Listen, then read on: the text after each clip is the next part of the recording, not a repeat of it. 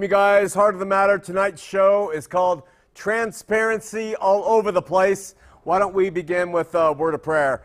Lord, seek you and need you in all things, and pray that you'll help us to help create some change that will be meaningful in the body here in Utah and other places if you're willing, and we just seek you and thank you in Jesus' name, amen. James White, Dr. Apologist James White is going to be with us on February 13th from 7 p.m. to 10 p.m., a 3-hour show. We expect a packed house, and he is going to come to talk with me, and we'll see how that goes. He's known for being a debater extraordinaire. We're not going to be debating. I refuse to do that. I can't do that with him. But we can talk reasonably and try to see if we can come to some agreements through that. So join us on that, and just keep it marked. February 13th, a Tuesday night, 2018 from 7 to 10.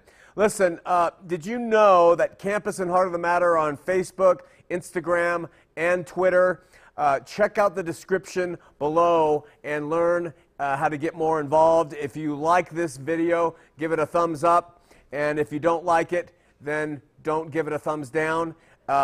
Hit that subscription button, by the way, to stay informed. And click on the bell icon to be notified when we go live or when we release a video. Thanks for watching on that. Hey, 2018 is going to be a year in guests. And I'm really hoping to get professionals in the faith to come participate, pastors, bishops, reverends, vicars, come to the show and dialogue about what they believe and why they believe it. If you attend a local church, please invite your pastor to get in contact with us and tell us that they're willing to come on the show and kind of not defend their church. We won't attack their church, but to tell us why their approach to the faith is the best on the face of the earth. We would expect that if somebody is doing church, that they would believe that the way they are doing it is the best approach on the face of the earth, and that's why we put it that way. No debates, no arguing. Thus far, we have commitments from 3 Presbyterians of different flavors, a Roman Catholic priest, an LDS representative, an Anabaptist, and a noted apologist. Lots of room left. There are some who are openly publishing their rejection to this invitation, which is humorous to me. Apparently, they're saying they want me to repent of both my views and my recent approach to things. And until I apologize and repent, they will have nothing to do with me. They are, in effect, pushing me into the corner and never talking to me again, acting like I don't exist. But when you think about that, if there are people who actually believe that God does that with the majority of the human race, he puts them in hell forever and burns them up because they disagree with the way these people think, then how could I ever expect for them to come on this show and sit and talk with me? They're waiting for that day when I'm thrown in the same place, you know. They believe in that place. They can't wait for that place. So they're going to be that way in their attitude toward people here on this earth. Oh, well. They've had an invitation to come on the show and explain their views openly and in a friendly way without attack. Apparently, they'd rather stand outside of LDS events and with picket signs and megaphones and assure themselves that they're doing God's will. I don't know. Relative to last week's discussion, we said when Jesus said, look, if your eye offends you, pluck it out. If your hand offends you, cut it off. We said, you know, what does that mean? How do you interpret that, and who gets to interpret it? Wendy forwarded me an article by Pam Geller at subject, a Muslim man in Australia was offended by his wife's behavior, and he plucked her eye out, and then he slayed her in front of her children. He said to the police there in Australia that this was normal behavior in Middle East cultures. My point, we have at least a related perspective coming from the mouth of Jesus. It's not to kill your wife or pluck her eye out, but it was to, if your hand or your eye offends you, cut it off, pluck it out. Where do we draw the line? And the whole point was, listen, when you become a literalist of things written in ink, You can start behaving in that way, but if you step back and say the Spirit is primary, not the written letters, and the Spirit and the fruit of which is love, would never allow you to do something like that. And that was the whole point of last week's discussion. Got an interesting email from a guy named Steve.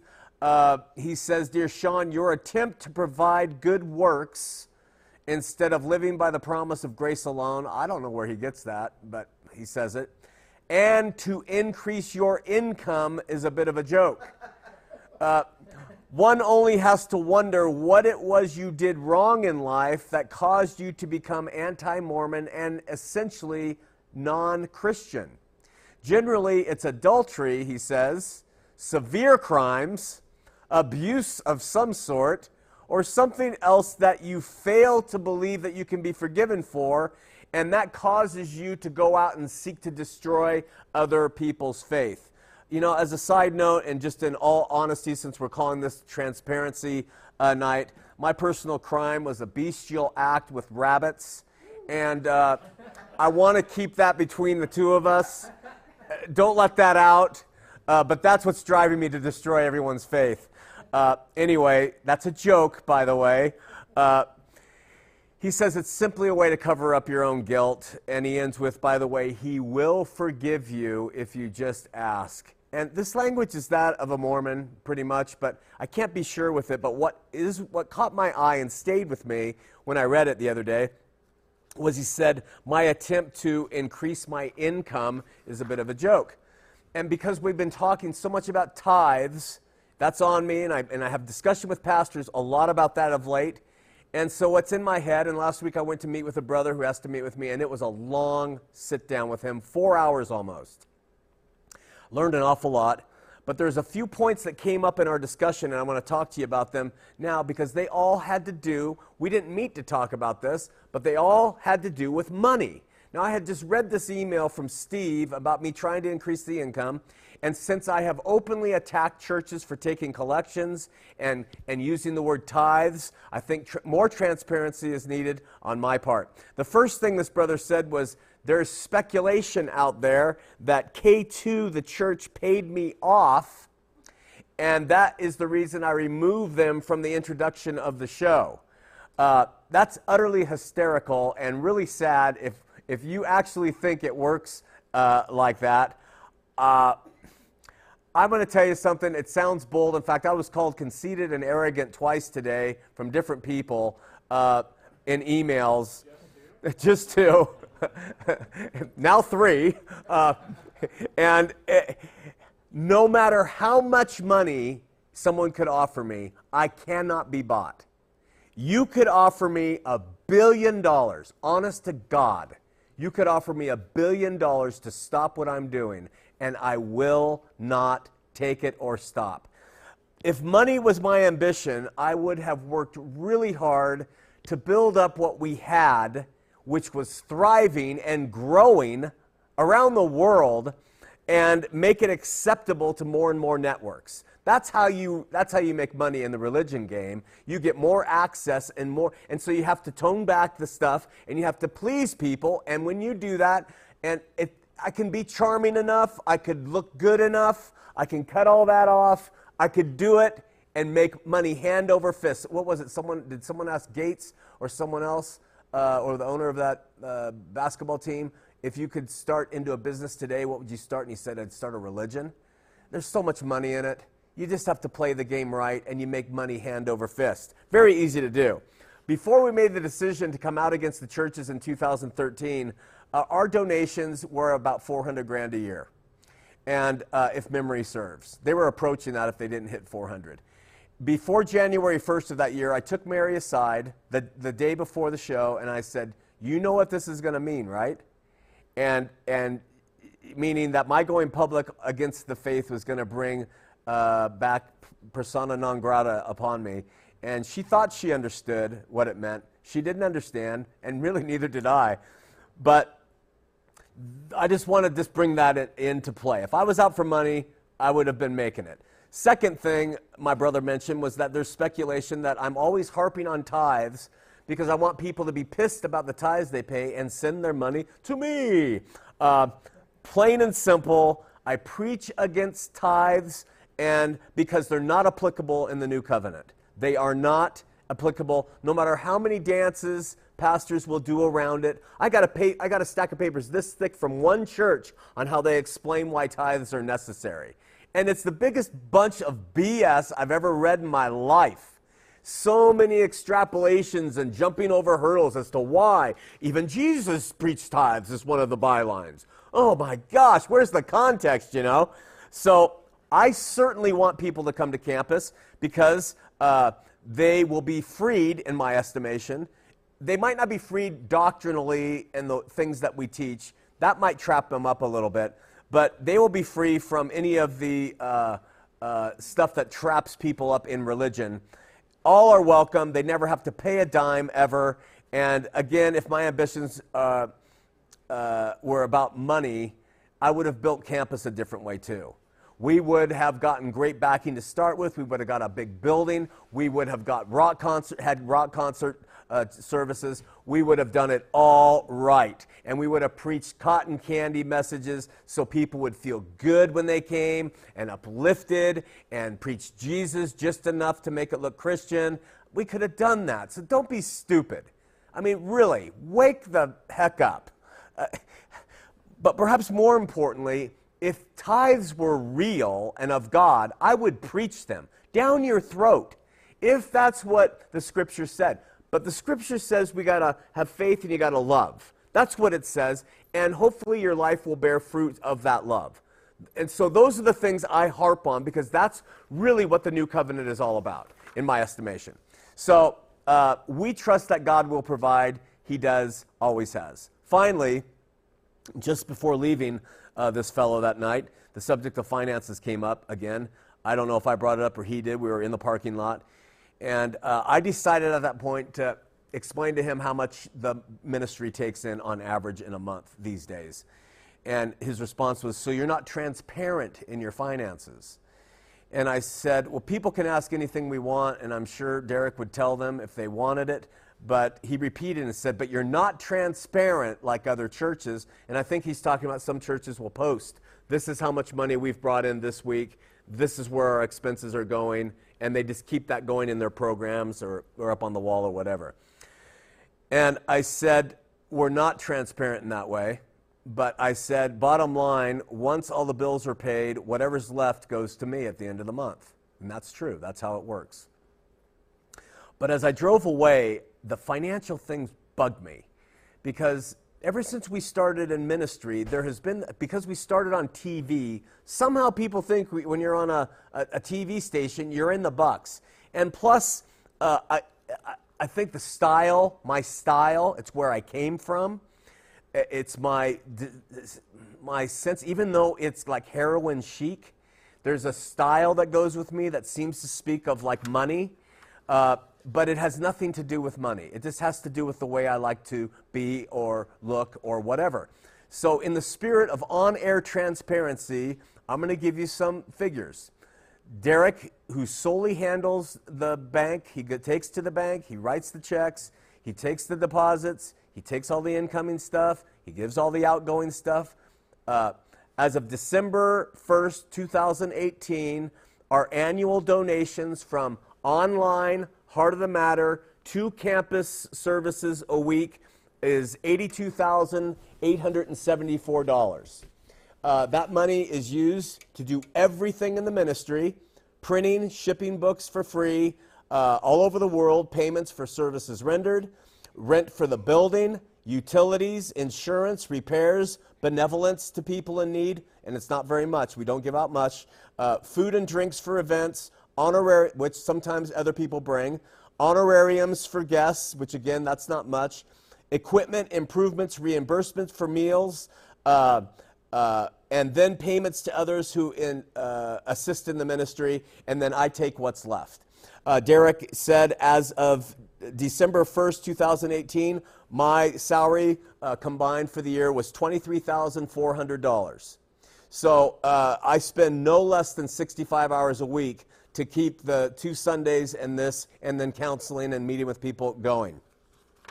We have zero we haven't had health insurance in 20 years. But God we haven't been needful of it because he's taken care of us. And I can say humbly, in terms of bang for the buck, we've offered more to our viewers and our congregates on a dollar basis than churches that bring in $82,000 a month.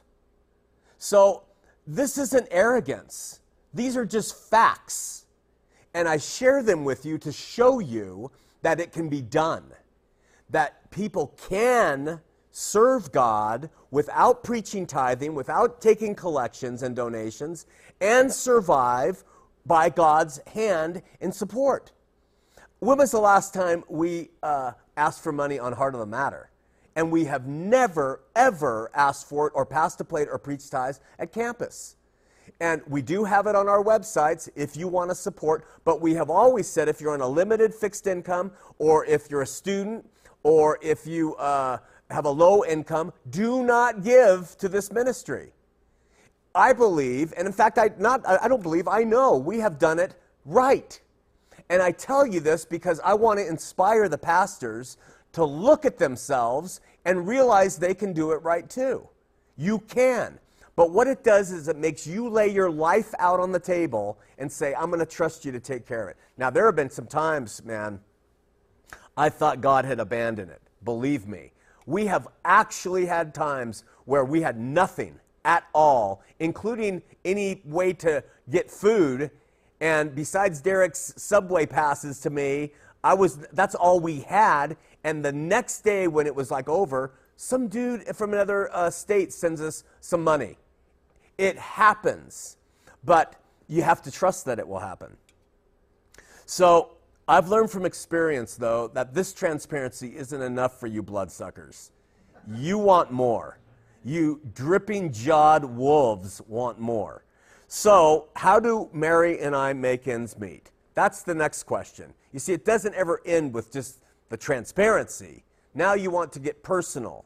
Where are my funds in the Bahamas? And what's happening there? So let me explain it to you, and then we're going to move on from this, and I'm not going to talk about it again until it starts boiling up again and causes people to do all their speculations. First and foremost, we have supporters who have supplied generous donations to the tune of over $82,000 for this year alone. That's a lot of money, especially since we don't attract wealthy people. We usually attract people who don't have money at all. Some have some, but they don't have much. So to have $82,000 is a lot of money for people who are making an average wage. Secondly, we've worked different jobs, we've saved, we've spent, we've maxed credit cards out, we've subsidized, but God has always saved our bacon, and so we have been able to do that. Mary's parents both passed away. Her mom passed away a year ago. And they left each of the siblings, there's 3 of them in Mary's family, a nice chunk of change, which allowed us to pay off our debt completely, and then allowed us, when you do that, it lowers your overhead nut that you have to have every month to live. So as the ministry funds have gone down, we have been able to go down because we've been able to cover those expenses. After paying off our debts, we had enough to put down on a place in Utah. We're actually able to buy our own place, and it's our dream home. It is my dream home. My kids will tell you that. My wife will tell you that. It's 700 square feet. Actually, it's less. It's 600 and something. It's downtown Salt Lake City. We love it because it's urban. We love it because it's concrete. We love it, but it is the average one-bedroom house in Salt Lake Valley costs more than this place. But we put the money down, we have a mortgage, and additionally, Mary started working. And she got jobs here, and that helps supplement the income. You want to know the truth, bloodsuckers, this is how it is. And additionally, we have a volunteer staff that we could not get by without. We have Derek and Danita who do the books, the accounting, as I said, the taxes, maintenance, shipping books, everything. Kathy Maggie cleans this place almost by herself every week and has for years. Linda Cassidy runs the kids. She runs audio. Seth does all of our tech stuff, all of it constantly. And it's just an unbelievable amount of stuff these guys have to do. Wendy, she's edited, she cuts our stuff up, she posts our shows, our content. Michael in Sweden has volunteered to revamp all of our websites free. It's something he does. And I mean, can you imagine a website with 500 videos on it, hour long, and having to manage all that content and revamp it in order to put it in? It's insane. These volunteers do it, and Cassidy is always doing our videos, our emails, and Steve and Mallory have done music, and they provide that for us. And, you know, it's just, as we have Dave who does the Bible studies. Everybody contributes whatever way they want and whatever way they can, if they want. And in that way, that's how we do it. So,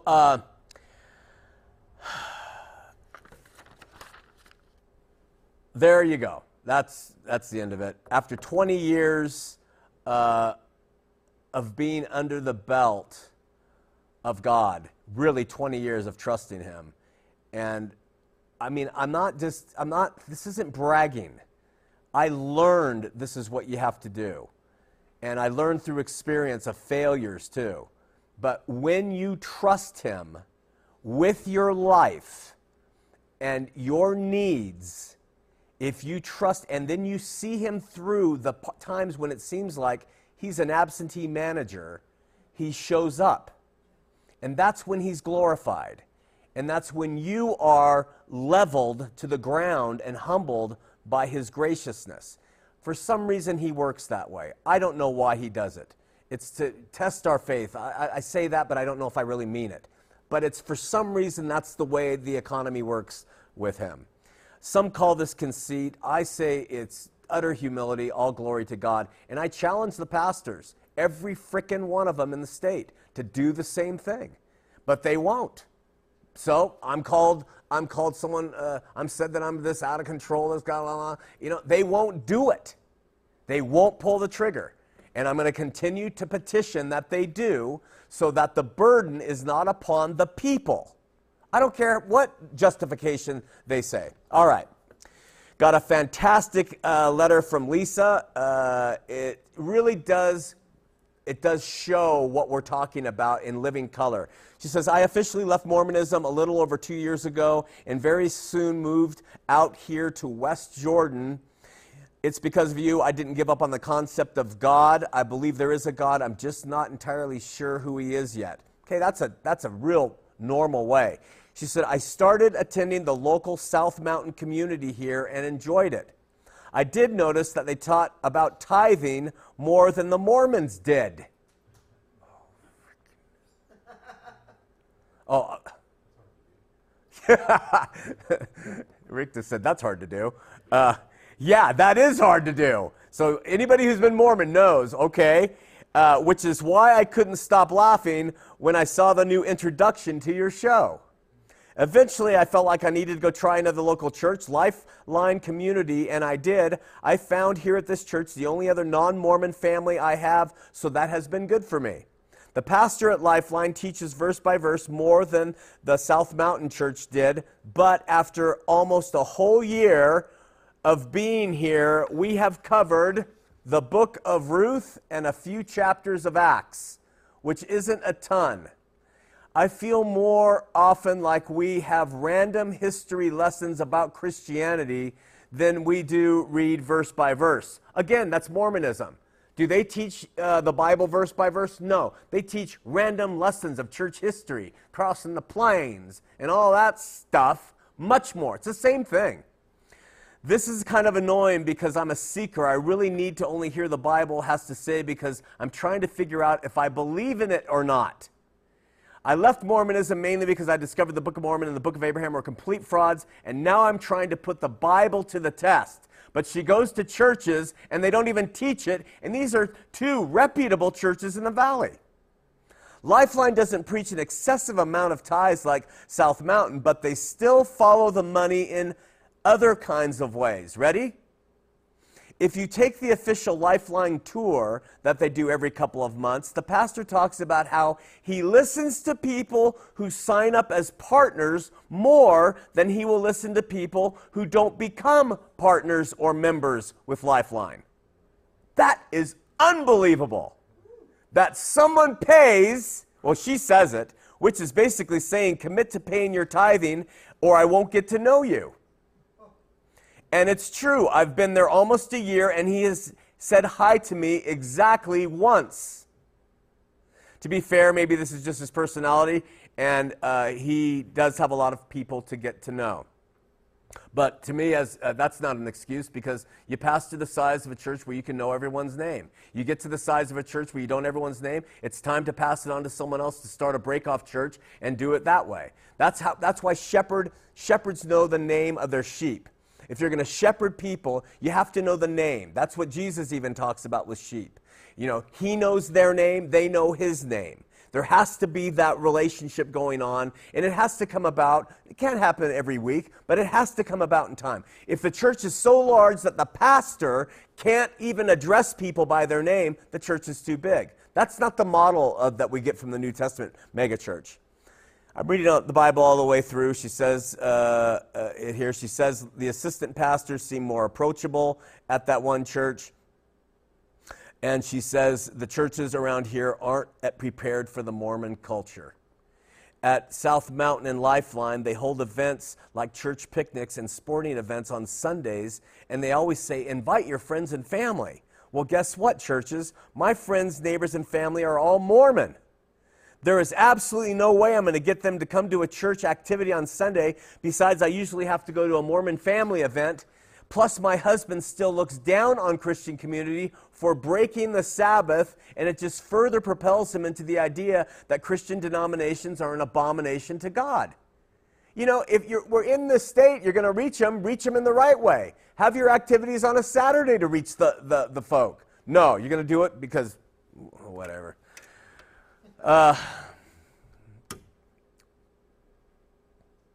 She says, anyway, I like your new show. Feel free to share this email if you'd like. Lisa, she gives her last name. I won't give it here. So act now, pastors. That's what we're doing. You don't like it, I know. Things need to change for people like Lisa. And the religious empires you have created around yourselves, they need to change. If not now, they're going to change by force in the future. So having several sit-downs with these pastors, I'm sorry, I've got something going on with my throat. With these pastors and ministers around the state, I have to admit, I really have a hard time relating to them. I relate to sold-out believers. I relate to people who are authentic, whether they believe or not. If they're honest of heart and they're just talking what they believe, or I relate to them. But when people start talking corporate Christianese, it's with all the rhetoric, I feel like a 12-foot green alien at a dance for beauty queens. I mean, I just can't relate to it.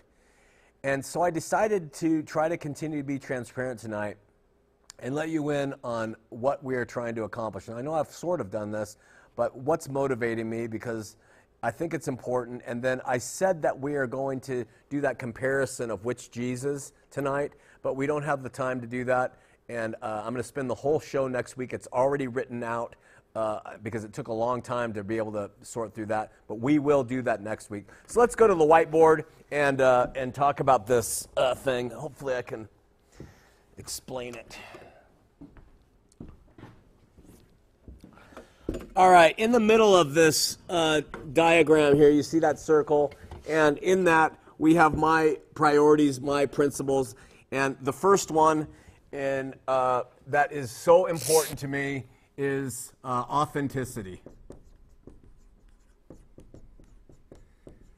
And let me explain that just for a second. And I'm doing this in preparation for shows for next year and how it's going to go down.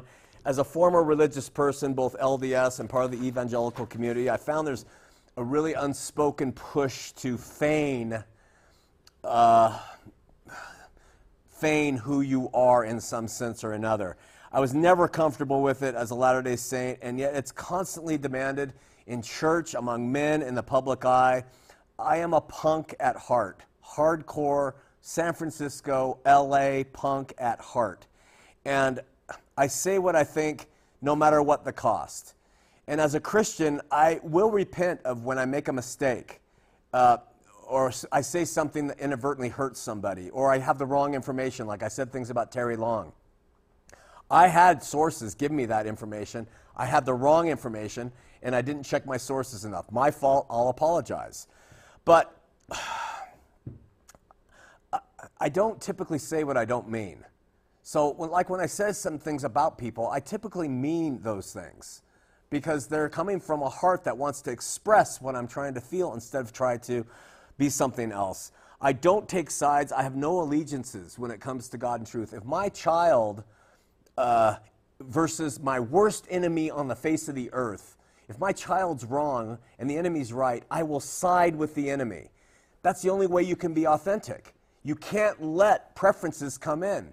So people are all about that in the inauthentic game. Well, they've done so much for the church. Or you're picking on a brother. And all these game-playing rules.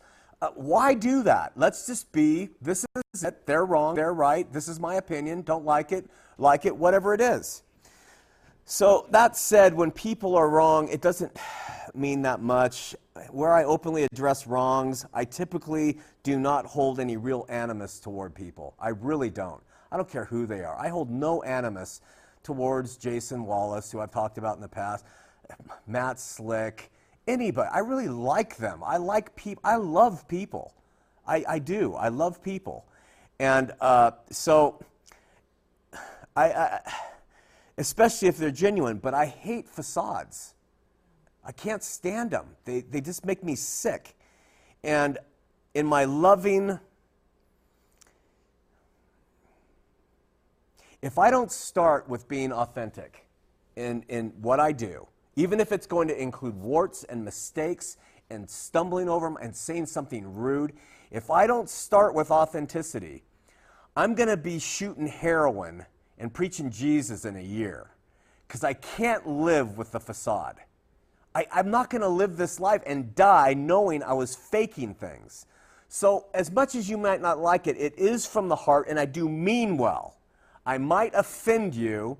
Typically, I might do that on purpose because you need to be offended. You can offend me. I can take it. Let's talk. But it's got to be authentic. So of late, people are saying that I lost my mind now. Now, that's the new one. I lost my mind a long time ago. But they're saying that new intro, he's lost his mind. Oh, pray for him. Then pray for him. He needs a prayer because he's obviously lost his mind. Those antics, I was doing the same thing on Heart of the Matter. Remember, I'd blacken my hair, and I'd do my beard, and I'd change up clothes, and I've always been the same. It's just pointed at you now, so now you get to say I'm mentally ill. Second one is I love the word.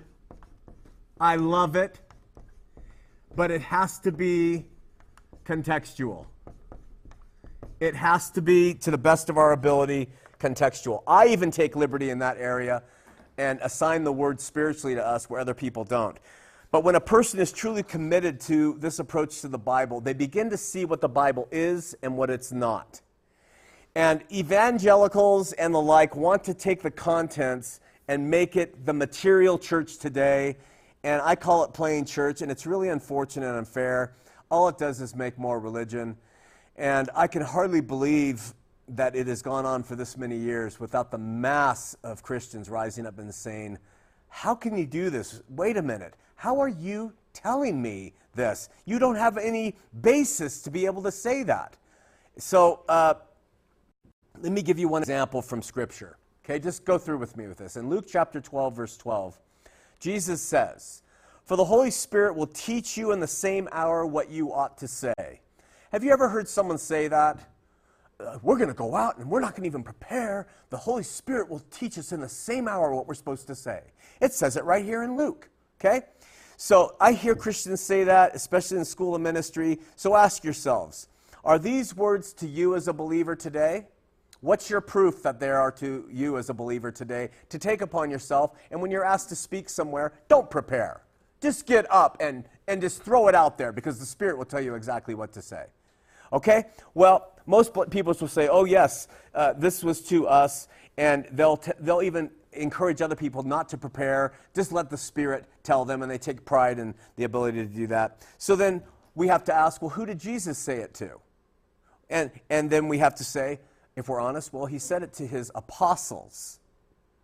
They were endowed with the Holy Spirit in a way for that time that was very different than for everybody else. Did you know that? In fact, in context, he says, quote, "And when they bring you to the synagogues and unto magistrates and powers, take no thought of what you should say. The Holy Spirit will teach you in that same hour." So contextually, really, the only way you can really apply that is when you are taken to a synagogue or to a magistrate, or to, and people say, oh, no, we can take that. No, you can't. If you're taking the Bible literally, in ink, this is what it says. That's the context. So you have to be taken to a synagogue or to a magistrate or to powers before you implement that idea of not preparing at all and letting the Holy Spirit tell you what to say. Okay? So the next thing is, when they bring you into those synagogues and into the magistrates, take no thought. Then we have to ask, so where do you get off taking a passage like that and teaching people that's what you have to do and be as a Christian today? And you know what they'll say almost every time? This is their only fallback. Well, in 2 Timothy 3:16, it says, "All Scripture is given by inspiration of God and is profitable for doctrine, for reproof, for correction, and for instruction in righteousness." And they'll say, all Scripture, so therefore, that's Scripture, therefore it is good for us for doctrine, reproof, correction, instruction in righteousness. Then you have to say, who did Paul say that to? Who did Paul say that to? And then we have to say, well, he said it to a guy named Timothy. In fact, the verse before, he says this, that from a child thou hast known the Holy Scriptures. So he says this to Timothy, that from a child he has known the Holy Scriptures, and then he says to Timothy, all Scripture is given by inspiration. So the context is he is talking to this man in this letter, and he tells him, because he was from a child known the Holy Scriptures, Old Testament only, that they were able to make him wise unto salvation, and then he follows up with, and all Scripture is given. We take that passage out and we use it to our advantage to be able to say we have the license to take every Scripture and assign it to somebody outside of context. Do you see what I'm doing? If you go to 2 Timothy chapter 1, verse 1, it says, Paul, an apostle of Jesus Christ by the will of God, according to the promise of life in Jesus Christ, to Timothy. This was a letter to Timothy. It's possible that if I was on the earth at that time, that Paul would have written the letter to me and said, and by the way, Sean, not all Scripture is good for instruction for you. And we would have gotten a different letter from him to me. We don't read it that way. We take the license to take the whole book and say, we use this exactly, and we cite chapter and verse to slay people, instead of living by the Spirit and let the Scripture be read contextually and understood that way. I'm not doing this to disparage the Word. That's why I prefaced it with this. Love it, in it, teach it, believe it. I know it has application, but that application is subjective, and it's not objectively decided upon one person, upon another. In the 16th century, men took the Word, they lifted it to a place it was never intended to be. And they have zero internal evidence from God in the New Testament that suggests they had the authority to do this. None. Additionally, a true reading of the content of the Word reveals that all of its contents are complete and for the people of that age and time. All of it. You know, we read Revelation, we're all talking about all this. Just read what the first chapter says and the last chapter. 7 churches. It's just so because all this is overlooked, men and women continue to play church, and then they justify pretended authority over people, and they justify the collection of unauthorized tithes, and they justify church discipline, and they justify playing church ad nauseum, and it keeps people in chains and chains and chains. And Jesus said, look, man, come to me, I will give you life, I'll give you freedom, just look to me in faith and live. So, third one, as a result of these things, I have a desire to set people free. And no matter what their gig is, if they're trapped by it and it makes their life, if they're in bondage, then I have this desire to set them free. Typically, the message is Jesus, because I believe he gives all the liberty in the world for every single thing that might hold you bound. Understanding this contextually of the Bible, I am in a position, I think, to help people understand that the Scripture's been fulfilled. And when you understand it's been fulfilled, then you are totally free from the objective religion that everyone's putting on you, and you're free to read that book as you want, by the Spirit, interpret it as you want, and be responsible yourself before God. That is the freedom that comes with Christ. It's not the freedom that comes with religion, but the freedom that comes with Christ. Number 4, I see then, as a result, a necessity, yes, this is bold, to destroy organized, what I mean by that is plain church religion and tradition. Because it is not freeing people, because it doesn't take the word contextually, and therefore it becomes inauthentic.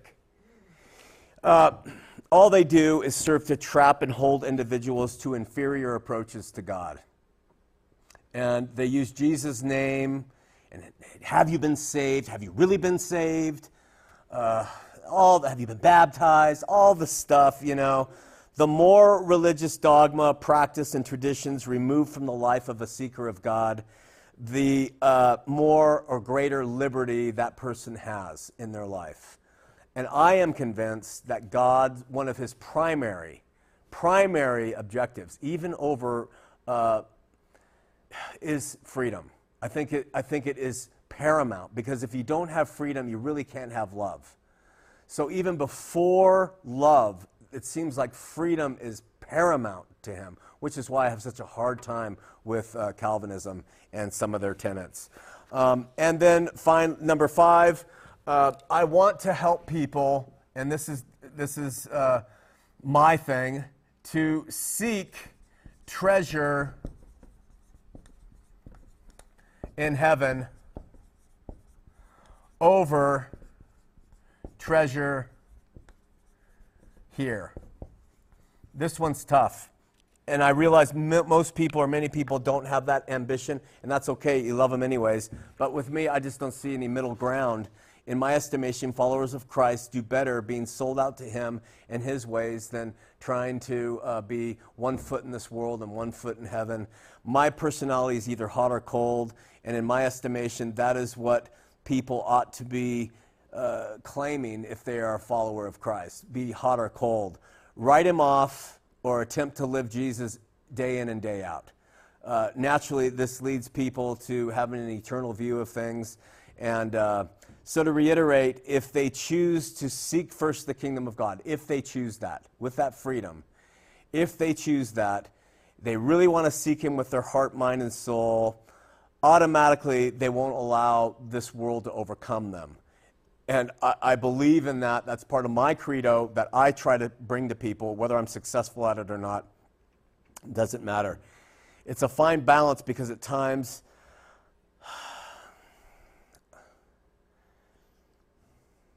anyway, that's just one of the things that drives me. So that's what happens when we teach at campus. It's to get people to say, yeah, we do have to live in this world, and you do have to earn a living, you do have to be responsible. And like we read last week, Jesus said, if a man doesn't provide for his family, he's worse than an unbeliever. So, I mean, that's putting a lot of weight on things here in this world. So it's just not to make this place the priority. And that's the focus of what we do at campus and everything else. And then finally, it's a final thing. It is my hope to get people to produce fruit of love in their lives, and to push for that the best we can. I know that I can be criticized because it seems like I'm not loving, and I told you before, I wear different hats. The hat I wear here has a purpose, and it's not the hat I wear everywhere I go, but it does have a purpose. There's nothing more rewarding in my life to see my family or people I love than when you see God's love at work. And that is the result of God in them. So when you see people turning the other cheek, when you see people forgiving, when you see people choosing not to gossip, and I don't do all these things, but when you see people doing those things, that is a great reward to my heart for that person. When pure love is there for the prostitute or the drug addict or for the rich guy and the successful guy too, it shouldn't just be the one way or the other. It brings it all full circle. Unless there is freedom and liberty, real Christian love cannot actually exist. And in order for freedom and liberty to exist, we have to remove religious demands and myths that hold people bound. And this can only occur once the Bible's viewed contextually and understood in a different way than most people read that thing, than most pastors read it. And then all that religious pretense just gets in the way of being truly authentic before your God. If a Mormon, if a Hindu, if a Buddhist, I don't care who they are, if they say, I love my God, I serve my God with my heart, I'm responsible for who I worship and what I do, I have a hands-off policy to them. That is not to say I don't believe Jesus is the only way. That is not to say that I don't believe someday they will come to know Jesus. It's to say my obligation is to love them first and foremost. And in that love, let God shine through till we come to a commonality. Don't get all twisted in your underwear, you frickin' Calvinists. And don't say, oh, he's short-selling Jesus and all the crap you guys resort to. This is a faith of love. If it can't be that, then what are we doing? So that is for tonight. Next week we are going to get to that conversation that I'm a postmodernist when it comes to Jesus, and that diagram that was sent to me by somebody, and then I was able to check out myself. Got some emails, and we're going to wrap it up. This is from Michael. Saw your Old Mormon Stories podcast. Really enjoyed listening to you. I am transitioning out of Mormonism. I really appreciate your summation really well. What it means to be a Christian and how different from performance-based Mormon church. And that's the thing, performance-based. I pick on the Calvinists a lot because I really find their theology reprehensible and the product of a man named Calvin, and the fruit of that product carrying on in the hearts of most believers who follow Calvin. Arminianism isn't much better, because Arminianism preaches a works-righteous salvation. They're preaching constantly that you need to show through your works and righteousness and attendance in church and lifestyle and what you eat and dress. And I mean, it's works righteousness, and that's almost as bad. I see them both as failures. So I appreciate that, Michael. Saw your video about who gets to say.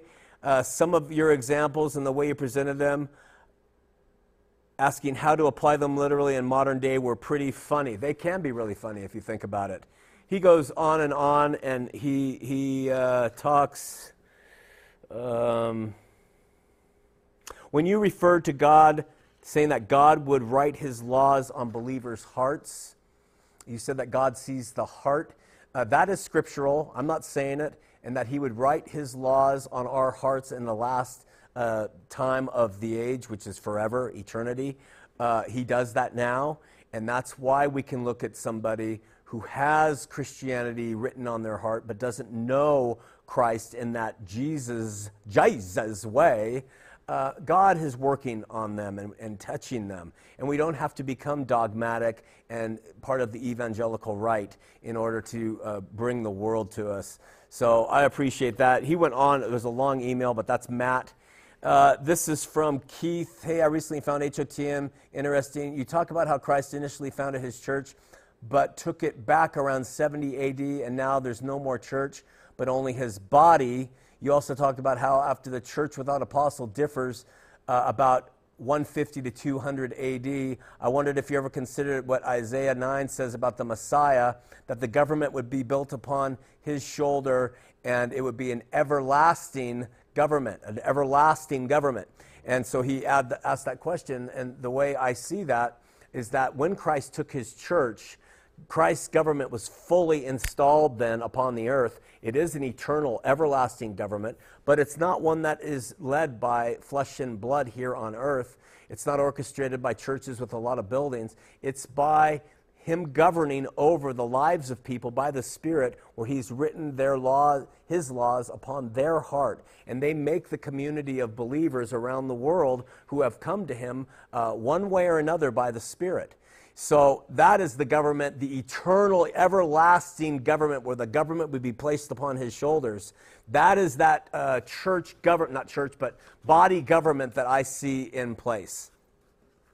So one last thing. Campus HOTM is on Facebook, Instagram, Twitter. Give us a thumbs up if you like it, and hit that subscribe button right there, to stay informed. Thanks for watching. Out!